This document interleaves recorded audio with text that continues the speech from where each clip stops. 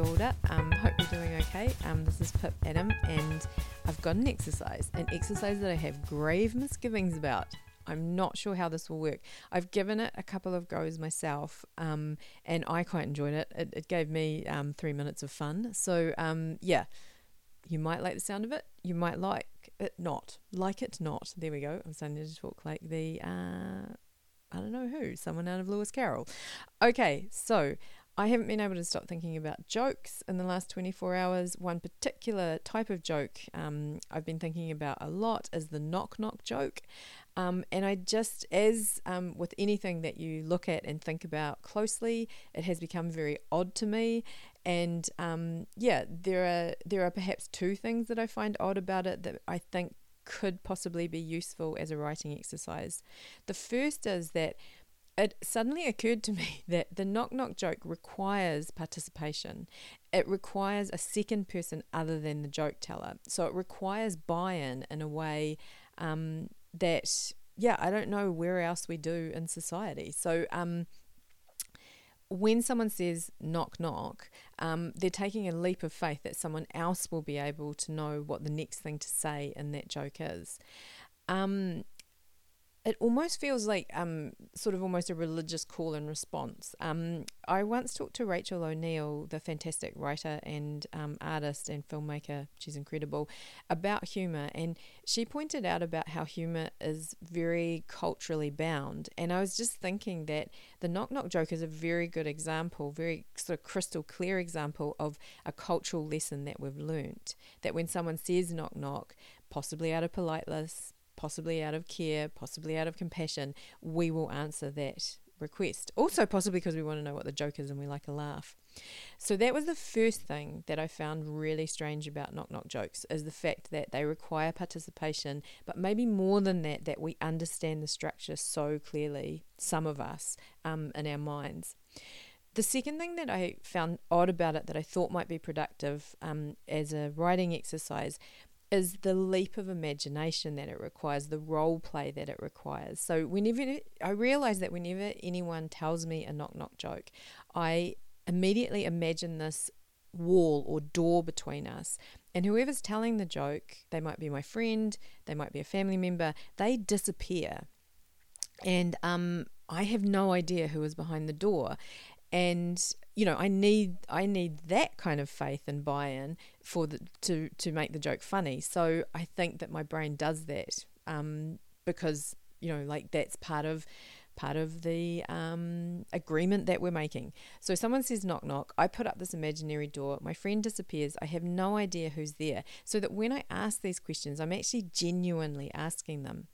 So what I'm wondering is if this strange thing of it needing two people and of the sort of act of surrender and imagination that we make when the story comes, if we could perhaps use this structure to sort of get into another part of our mind, or to maybe have a conversation with ourselves, to sort of maybe learn some things about the world around us, or maybe characters that we're writing, that could be useful. So I am now going to explain the structure of the knock-knock joke.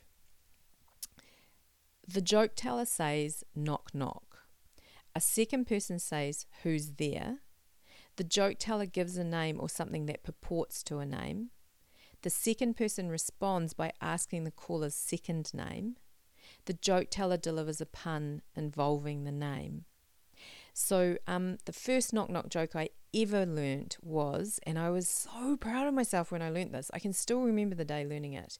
So knock knock. Who's there? Isabel.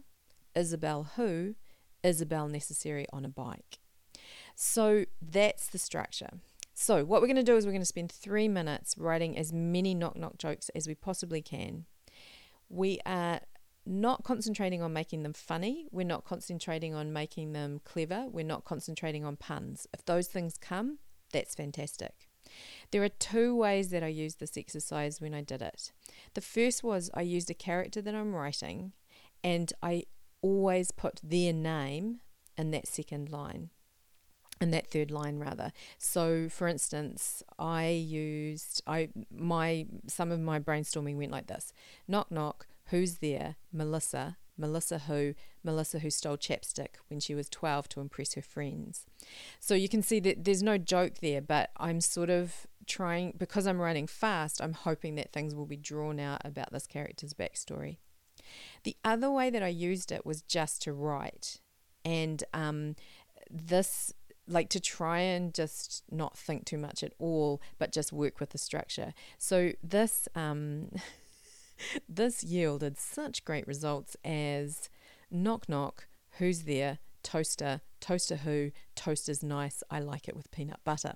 So you can see that I'm gunning for a Pulitzer with that one, but I still think that doing it that way was quite fun. Like, I came up with some very odd connections. Like, there's something about the structure that forced me into wanting a certain thing for that last line.